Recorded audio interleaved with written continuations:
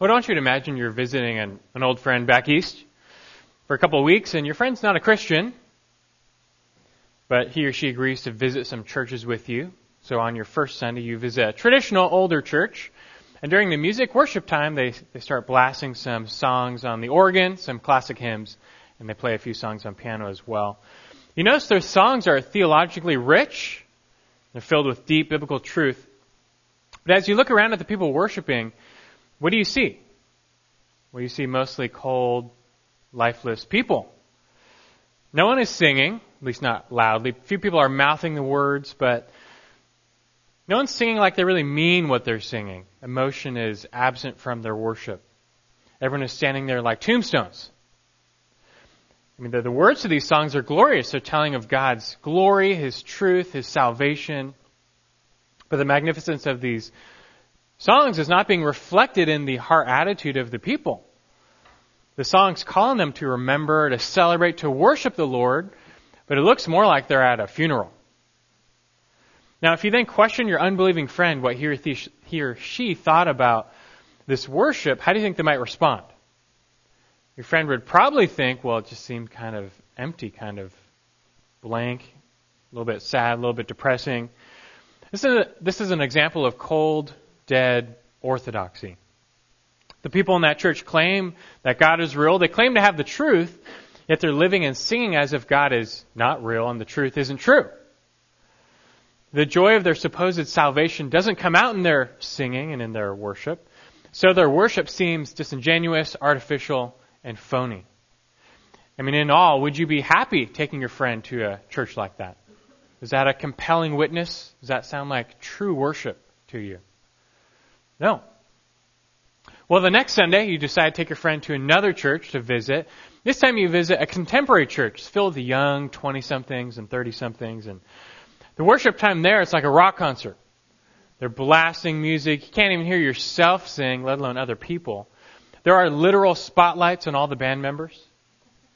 The songs themselves are really catchy tunes, like pop songs you'd hear on the radio. But you notice that the lyrics are pretty shallow, mostly like love songs. In fact, most of the songs sound like they could be sung about a girl instead of God. As you look around the room this time, you see quite a different picture. The people aren't lifeless. Just the opposite. They are high on emotion, but in a bizarre way, you find. People are raising their hands, clapping, but then you see some people dancing around randomly across the room. Others are just running up and down the aisles, hollering, yelling. You see some people start to roll around on the floor, bursting into uncontrollable laughter. And some people are uttering ecstatic phrases. You don't know what's going on. It looks like everyone's in a trance. They're lost in this moment. They're definitely feeling it, though. Later, you question your unbelieving friend again. You ask them what he or she thought about that worship experience.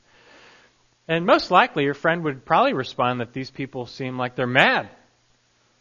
Just doesn't seem right. These people are behaving like crazy people, the behavior you might expect from a New Age cult or a rave or something. I mean, again, is this a compelling witness? In this case, I would say yes and no. Yes, actually, this church's worship is compelling to those in the world because it so resembles the world. This is where our culture is at. And a lot of the worship that passes at many churches could fit right in at Coachella or these music festivals. They're styled totally according to the world, and therefore many in the world find such services compelling. It's what they're used to. However, they're compelling for the wrong reasons, hence no, such church services are not really compelling witnesses. This isn't true worship. Emotionalism and experientialism detached from the truth is not true worship. You could experience the exact same emotional high at a concert, and that doesn't mean they're truly worshiping. Other religions can evoke the same emotional fervor. That doesn't mean they're truly worshiping. Overall, both these churches have worship wrong. And they would leave the unbeliever in their midst with totally the wrong impression of who God is and what His worship is all about. Now that said, regarding these little two scenarios of these churches I've given to you, we've actually been asking the wrong question. In reality, when it comes to worship music in the church, it doesn't matter what your unbelieving friend thinks or likes. That really shouldn't enter the equation when evaluating worship. What really matters is what God thinks. What does God think about the worship in those churches? Is this true worship in God's eyes? Would God approve? Those are the questions we really need to be asking. And I would argue that both ends of this worship spectrum, from the cold, dead Orthodox church, they've got the truth, but they're devoid of emotion, to the contemporary hip church that has all this experience, but they're lacking truth, both are not true worship. Both have missed the mark of true worship as defined by God. It doesn't matter how many people fill the pew in the morning or feel like they're worshiping. It matters what God says and how God defines true worship. And that's something you need to have figured out. What does true worship look like to God? This morning we're going to try and figure out. A little while ago I started a brief series on worship wars here on Sunday morning. Normally we're going through the Gospel of Mark on Sundays. We're taking a little detour to cover this issue, this important topic of music worship in the church. What does the Bible say it looks like to musically worship God? What is true worship to God? So we've been trying to figure out over the past couple of weeks.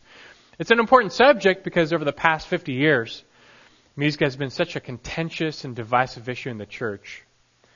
This phenomenon has been labeled the worship wars, like you know, and that war has not been without casualties. Many churches lie splintered and divided over issues like instruments and type of music and song choice. It shouldn't be the case, but it is.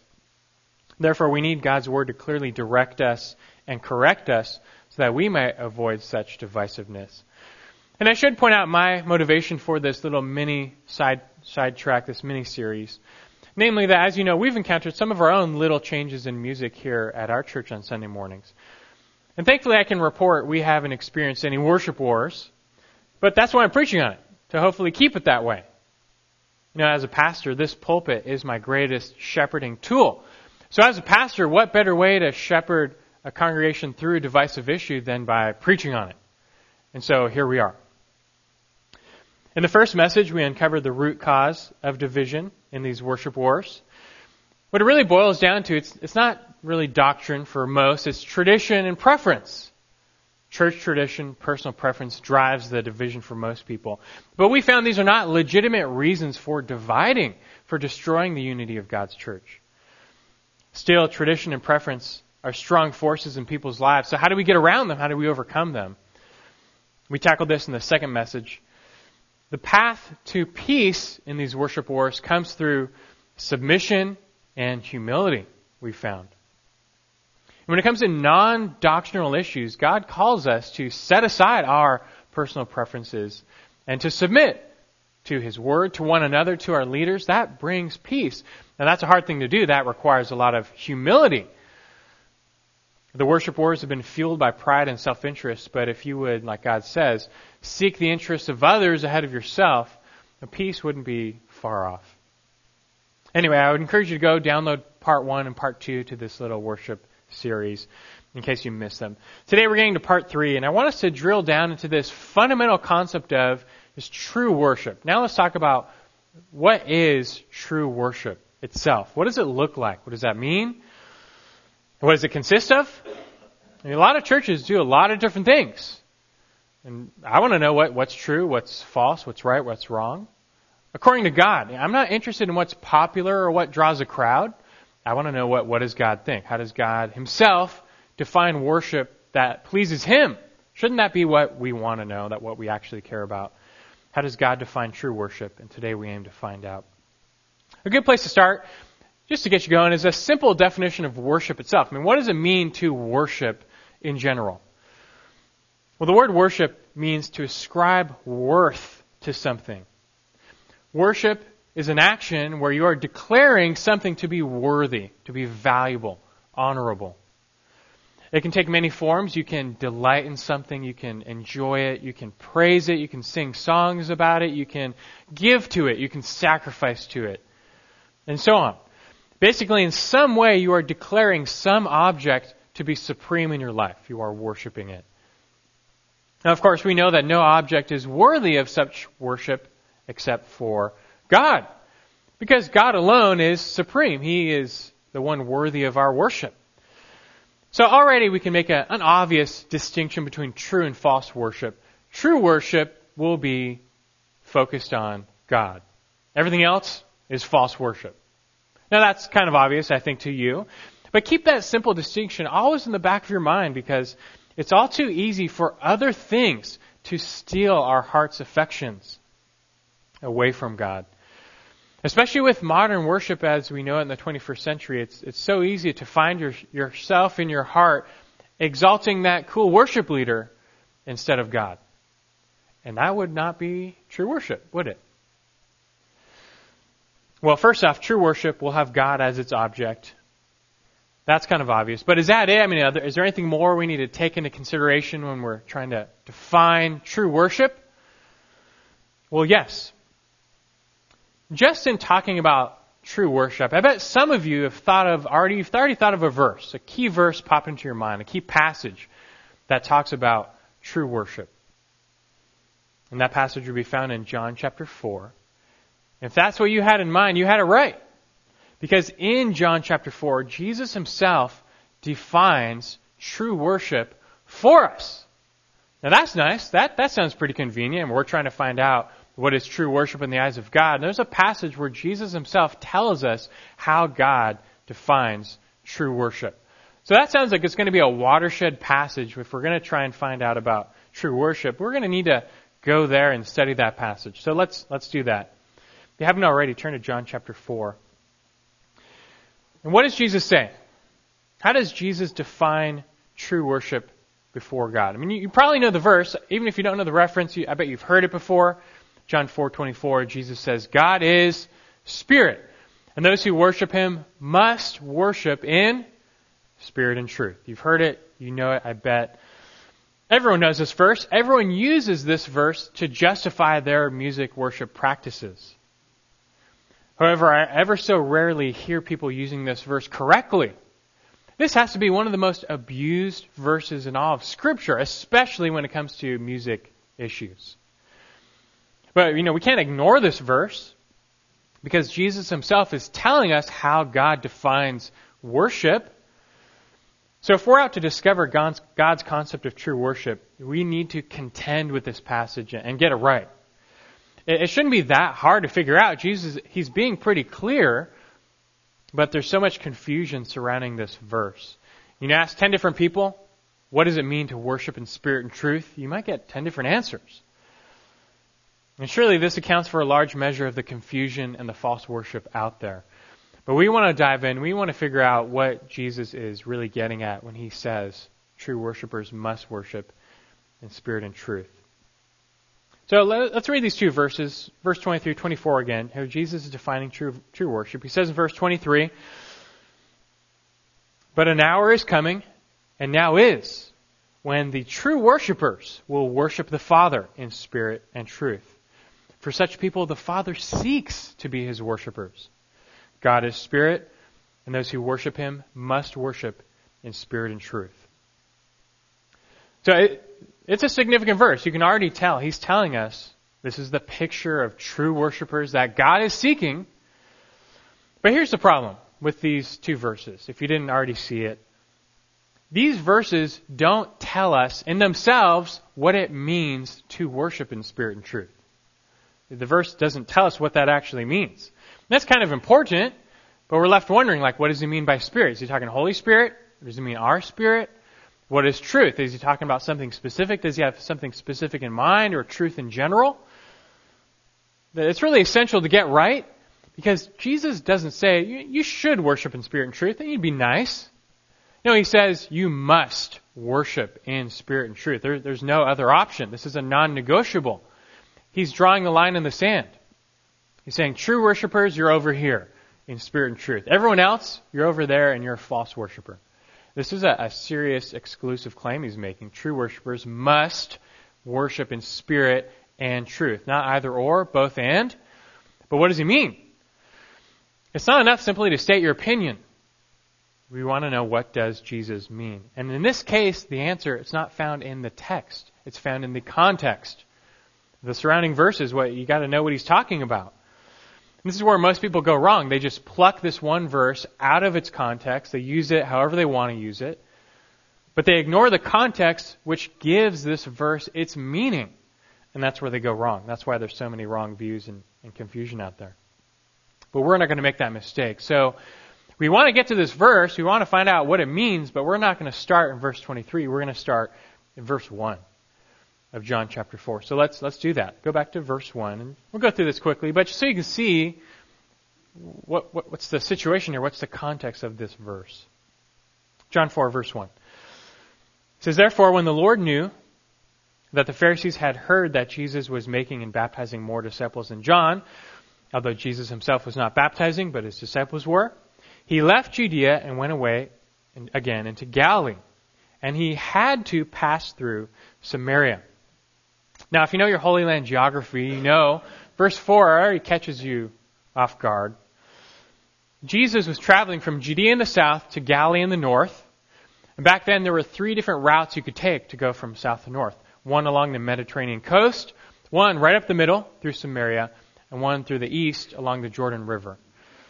And you would know that back then, if you know anything about the Jews, they would never pass through that middle route through Samaria, even though it was a quicker journey by sometimes 3 days. But they would not go there because they hated the Samaritans, and they would not risk being defiled by them. But here in verse 4 it says Jesus had to pass through. Now in a sense, he had 3 options. He could have taken different routes. But in another sense, it seems like Jesus is aware that he has a divine appointment with a woman at a well. Verse 5.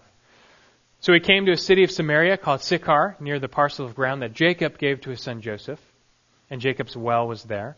So Jesus, being wearied from his journey, was sitting thus by the well." It was about the 6th hour.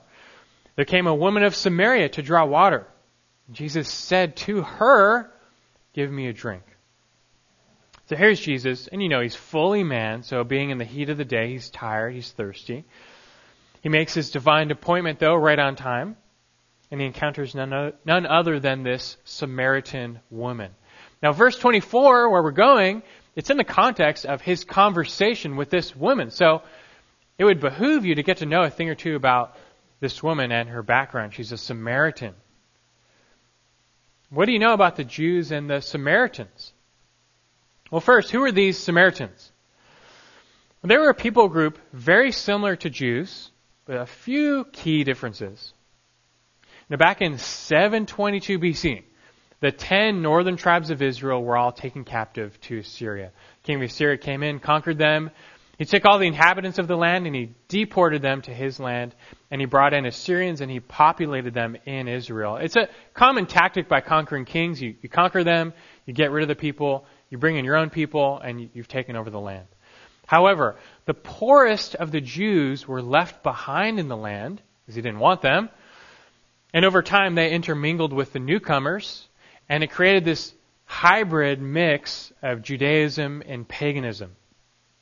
And the offspring, they were the Samaritans. They're from the city of Samaria, their primary city, and they were half-breed Jews. Half Jew, half Gentile, half pagan. And they were shunned by the pure Jews. You fast forward to 586 BC, that's when the southern kingdom was exiled and conquered. Jerusalem, the temple were destroyed. They were shipped east for 70 years. Now, after 70 years, they came back to Jerusalem. They started to rebuild Jerusalem and the temple. And when that happened, the Samaritans, they asked if they could help rebuild the temple. Because remember, the Samaritans, they were Jews originally who never left the Promised Land. But the pure Jews in Jerusalem said no. They wanted nothing to do with those half-breed Jews, those half-Jew, half-Gentile people. And ever since then, there's been massive hatred and enmity between the Jews and the Samaritans. By around 400 BC, the Samaritans had fully developed into their own unique ethnic group with pretty much their own religion. They had become monotheistic once again. Eventually, they built their own temple on Mount Gerizim to stand in contrast to the Jewish temple in Jerusalem. They're very similar to the Jews, like very similar competing religious systems, but they had some unique beliefs. Similar to the Jews, they believed in the one true God, the God of Abraham. They also believed in the Torah as the Word of God. That's the first 5 books of the Bible, but that's it. That's all they believed in.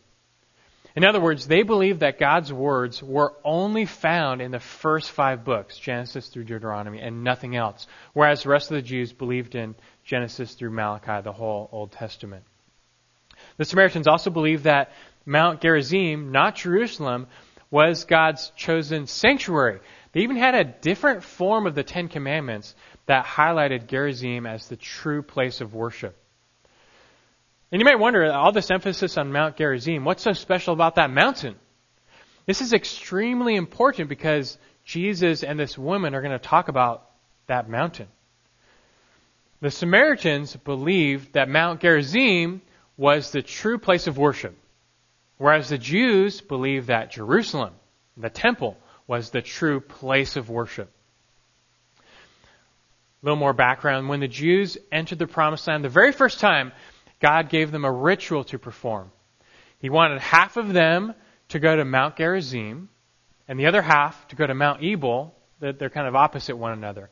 And half the Jews on Mount Gerizim were to pronounce all the blessings that God promised on those who kept His law, while all the Jews on Mount Ebal were to pronounce all the curses that God promised for those who neglected His law. Well, later the Samaritans, they basically took this to mean that Gerizim, that must be God's place of blessing. It's God's mountain of blessing. It must be the place of true worship.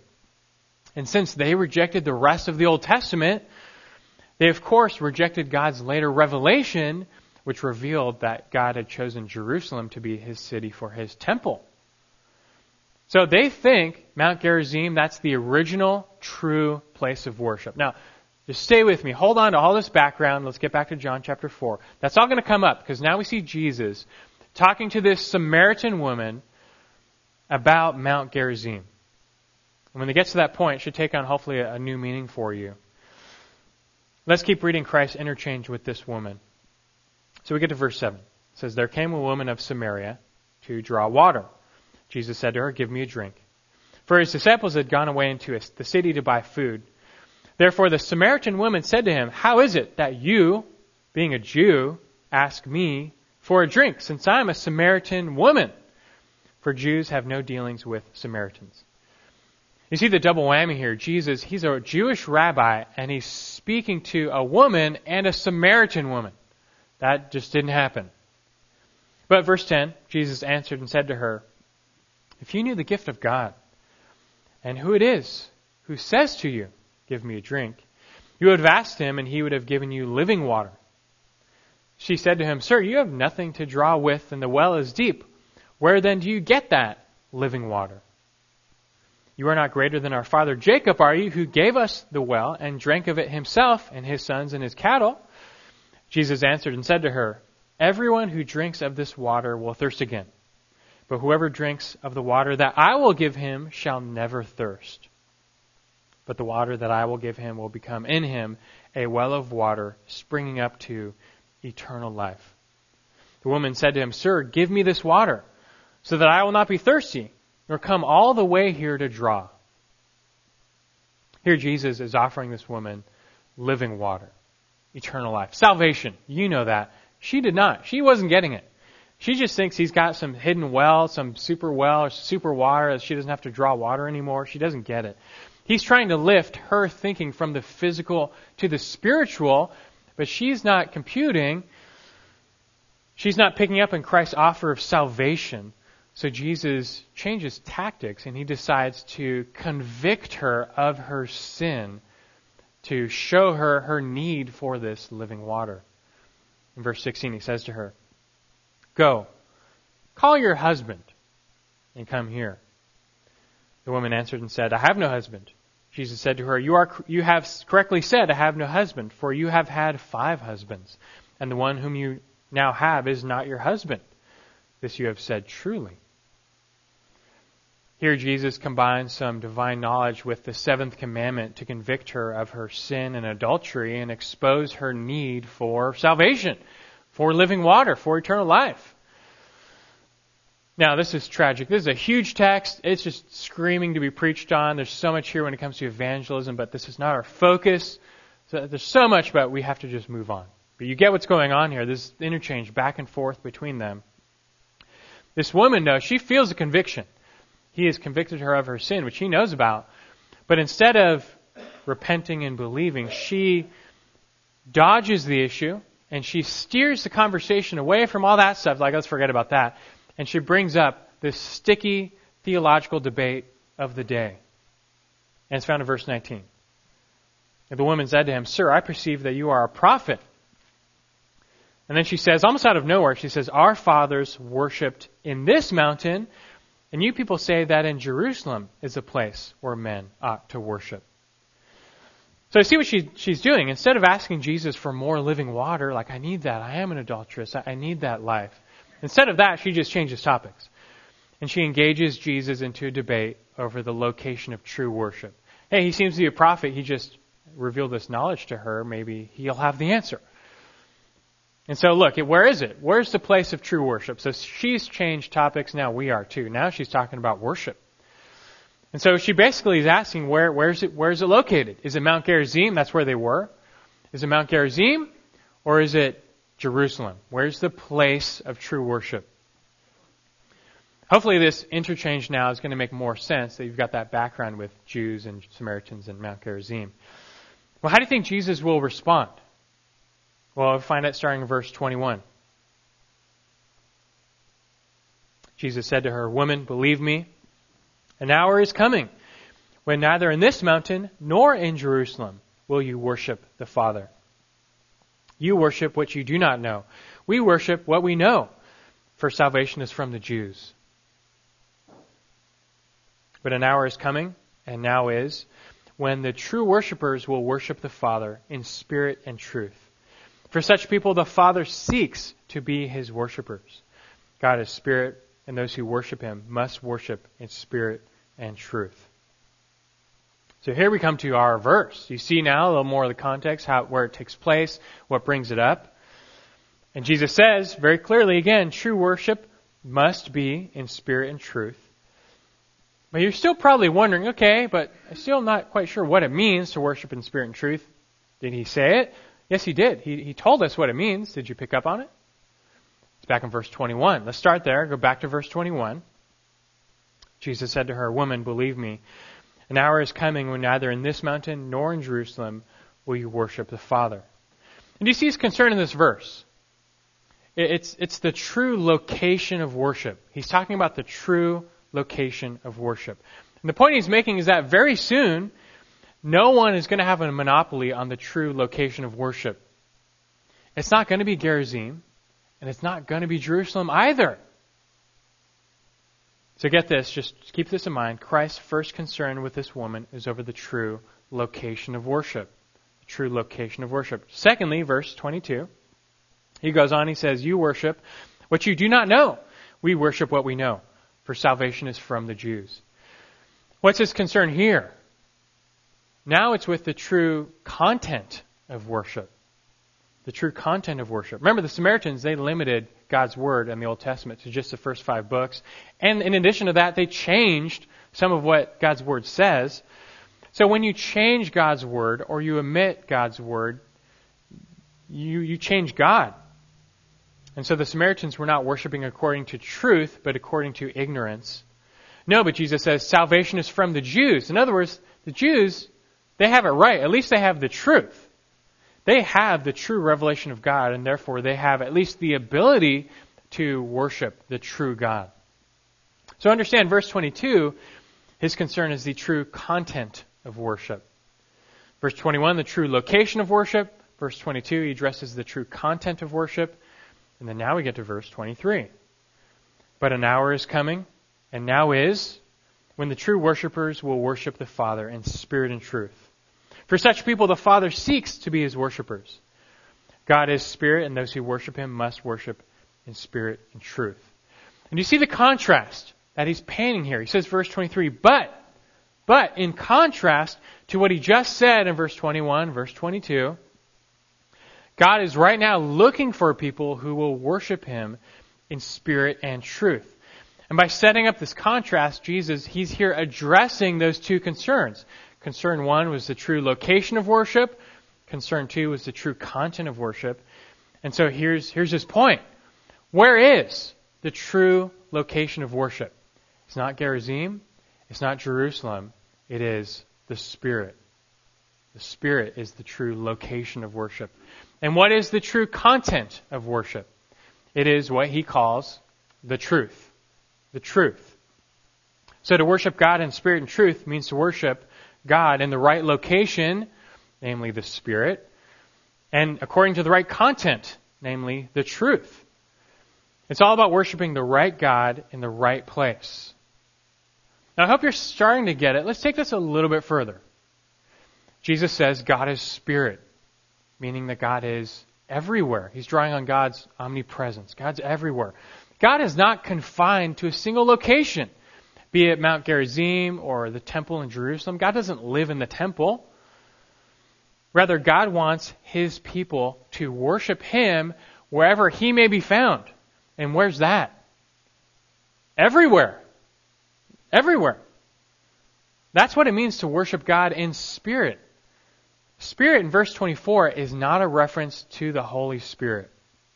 Most likely your translation's got that right. It's a little s in verse 24, rightly so. This is a reference to man's spirit, your inner self, your inner spirit, your heart.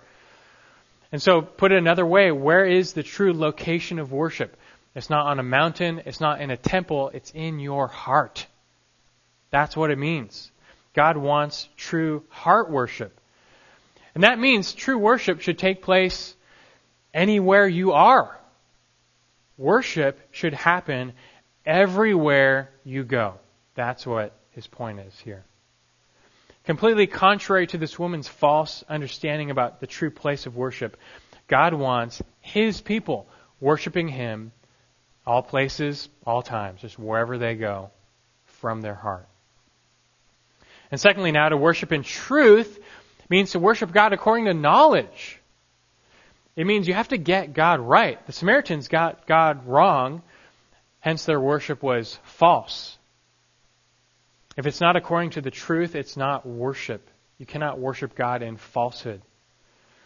Rather, the worship in truth is to worship God according to His character and His deeds revealed in Scripture. Only through God's Word can you gain a true insight into the true God and therefore worship Him in truth. So putting it all together now, Jesus is teaching that true worship, it's not about the externals. Rather, it takes place in the heart. Jesus here is defining worship as inward, not outward. That doesn't mean there won't be outward expressions at times. There will. But what God cares about above all is your heart. Worship takes place primarily in the spirit, in the inner man. That's where God is looking. And if He doesn't see true affection, true love, true worship for Him in your heart, it doesn't matter what kind of external motions you're going through, it's not worship. This already highlights a key difference between true and false worshipers. Anybody can raise their hands and clap and sing loudly and dance around, even cry, get emotionally worked up. You see all these same externals at a concert or among other religions. But emotional fervor is not the defining mark of true worship. We are not shunning emotions. We'll get to them later. But we are saying that worship, it's not about the externals. It's about the heart. It originates from the heart, the inner man, the spirit. Worship is where you, in your inner self, you come to value God above all else. You esteem God. You love Him. You submit to Him. You desire Him. You exalt Him in your heart. And if that's not taking place in your heart, if God is not supreme in your heart, sing all the songs you want, wave your hands, dance around, you're not worshiping. You're not worshiping at all. So first we learn from Jesus that God prioritizes our heart of worship. We need a spirit or a heart of worship. Where do you get that? Where do you get a heart of worship? That's where the truth comes in. What are our hearts like on their own apart from God? After the fall, naturally, our hearts are fallen, corrupt, and wicked. That's what the Bible says. Jeremiah 17:9, the heart is more deceitful than all else and is desperately sick. Jesus said in Mark 7:21, for from within, out of the heart of man, proceed evil thoughts, fornications, thefts, murders, adulteries, so on. See, on our own, we don't have hearts of worship. That's the problem. We do not have hearts that want to worship God. We worship self. On our own, we have hearts of rebellion and sin. That's after the fall. That's us now. And that's our problem. So look, naturally, the last thing you want to do is listen to your heart. Your heart will deceive you. Rather, biblically, if you want a heart of worship, you need to speak to your heart. Speak what? Speak the truth. The truth. Because isn't that what God uses to change our hearts and to instill worship in our hearts? Isn't that what He uses? He uses the truth. Biblically, hearts of worship are always derived from hearts that have been changed by God's truth. And that's why in Scripture, true worship is always seen to come in response to truth, the truth of who God is or what He has done. There's some truth of God.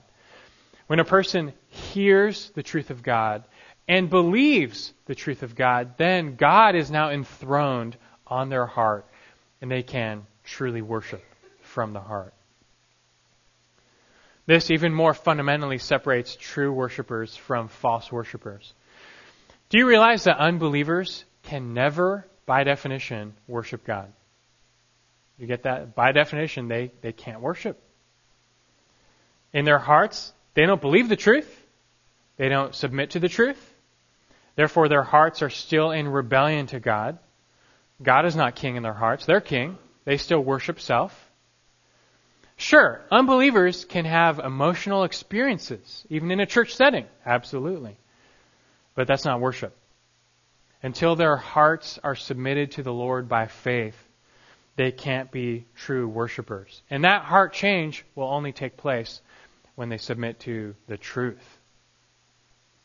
This is why Jesus said, you need both. It's not an either or. You need spirit and truth. And truth. Therefore, salvation is the starting point for true worship. When a person responds to the truth of God and the gospel, and their hearts are changed, they can worship. And even after salvation, worship still takes place in response to the truth. You can kind of think of it this way.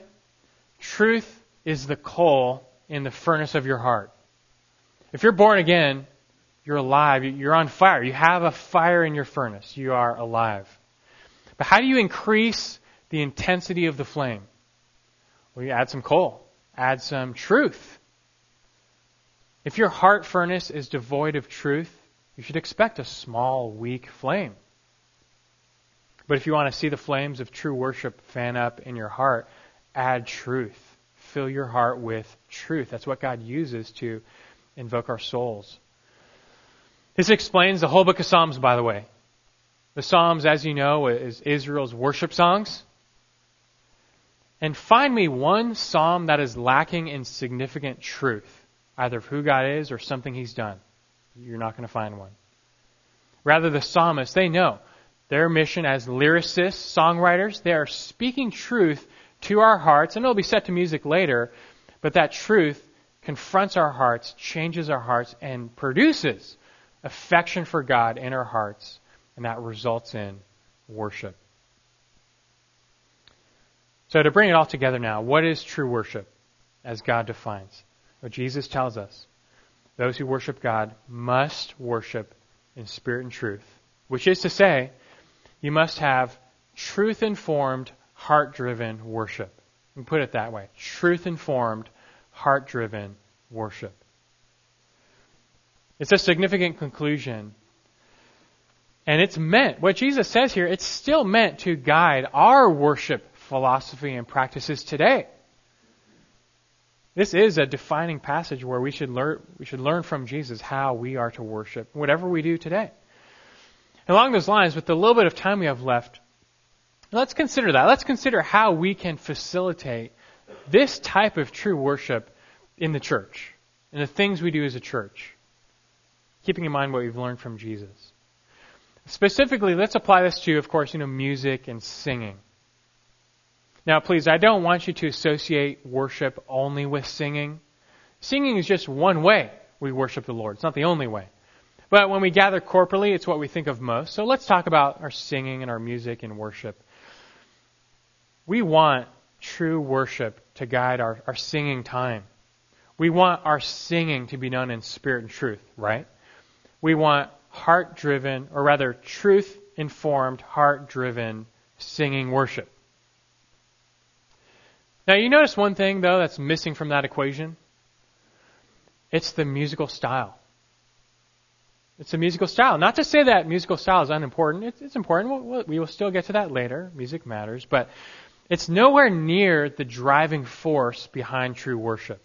It doesn't make or break true worship. Never do you find musical style or instruments even involved in a discussion about true worship in the Bible. You'll never find a verse that says, true worship is only according to a 4/4 music speed or whatever it's called, time scale.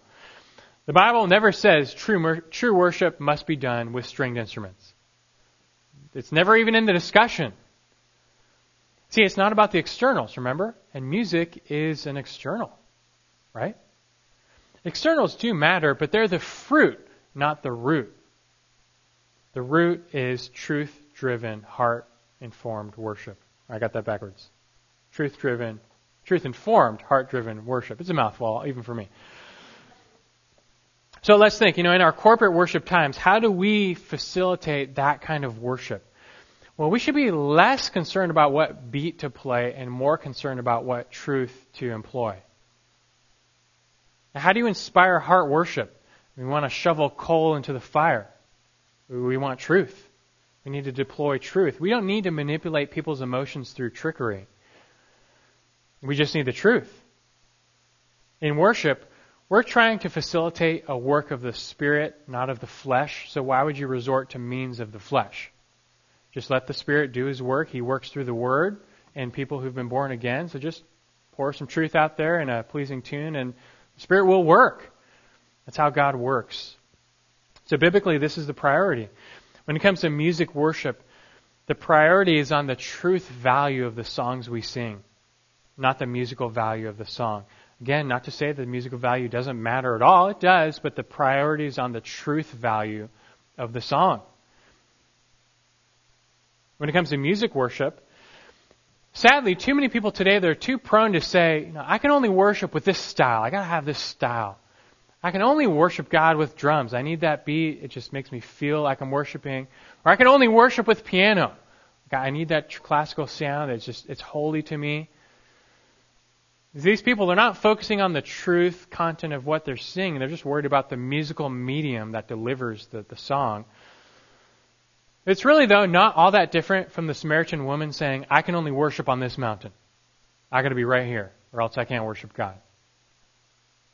People still have their mountains, and God's not on your mountains. He's everywhere. It should be the exact opposite, though.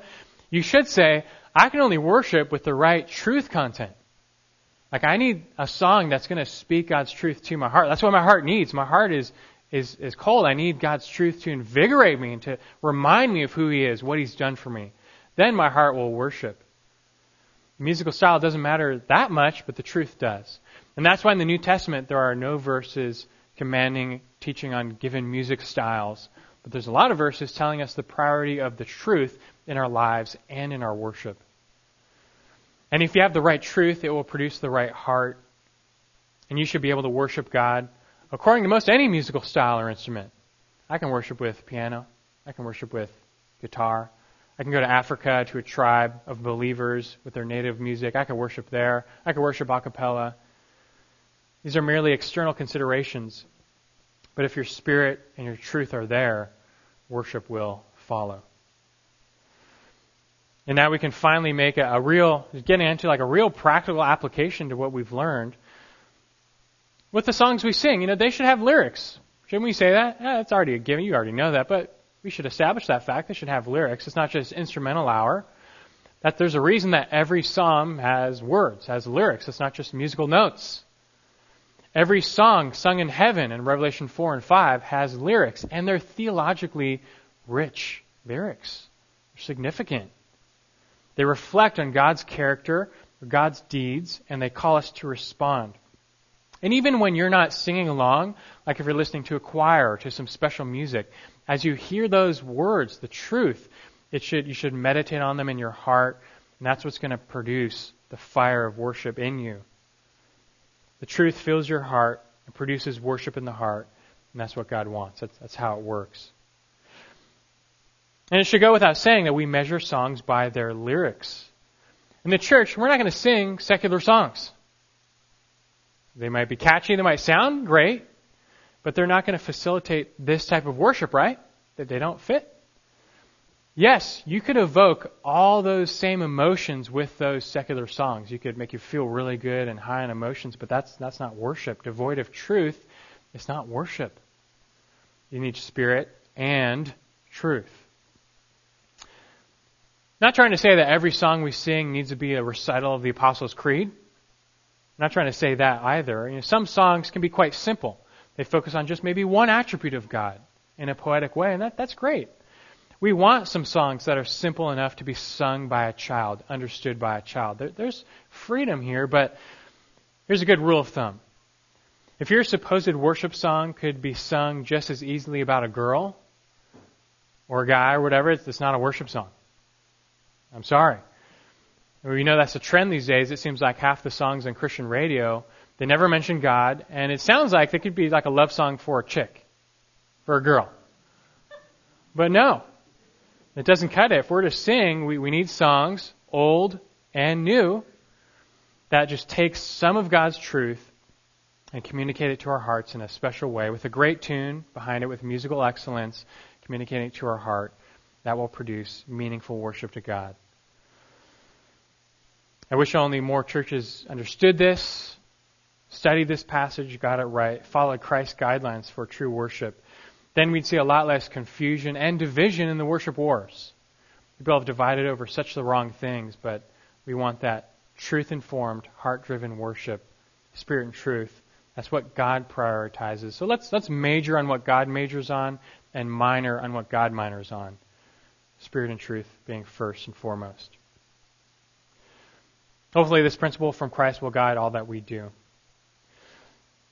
Well, as a closing thought, with all this emphasis on truth this morning, I hope you don't get the impression that worship looks like a bunch of robots reciting truth.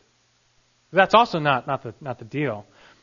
I want you to see the fundamental nature of the truth. Yes, that's what sets apart true from false. It is the truth.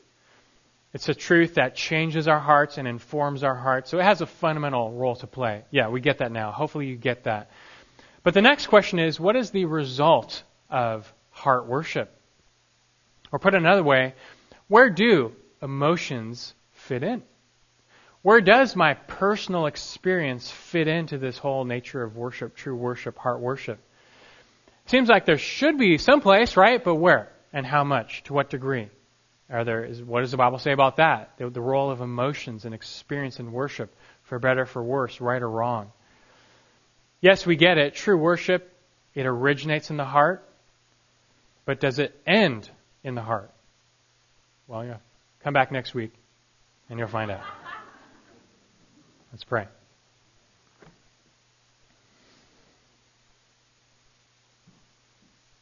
Lord, it's our delight to study your word. And by it, we get to know you better. You are a God of truth who values the truth above all, because it's you. It's just you. That's how you reveal yourself. You hate any distortion of yourself, of your salvation. These are the greatest sins we can commit against you, to distort, to lead people astray from the truth, stealing their knowledge of God or their understanding of the gospel.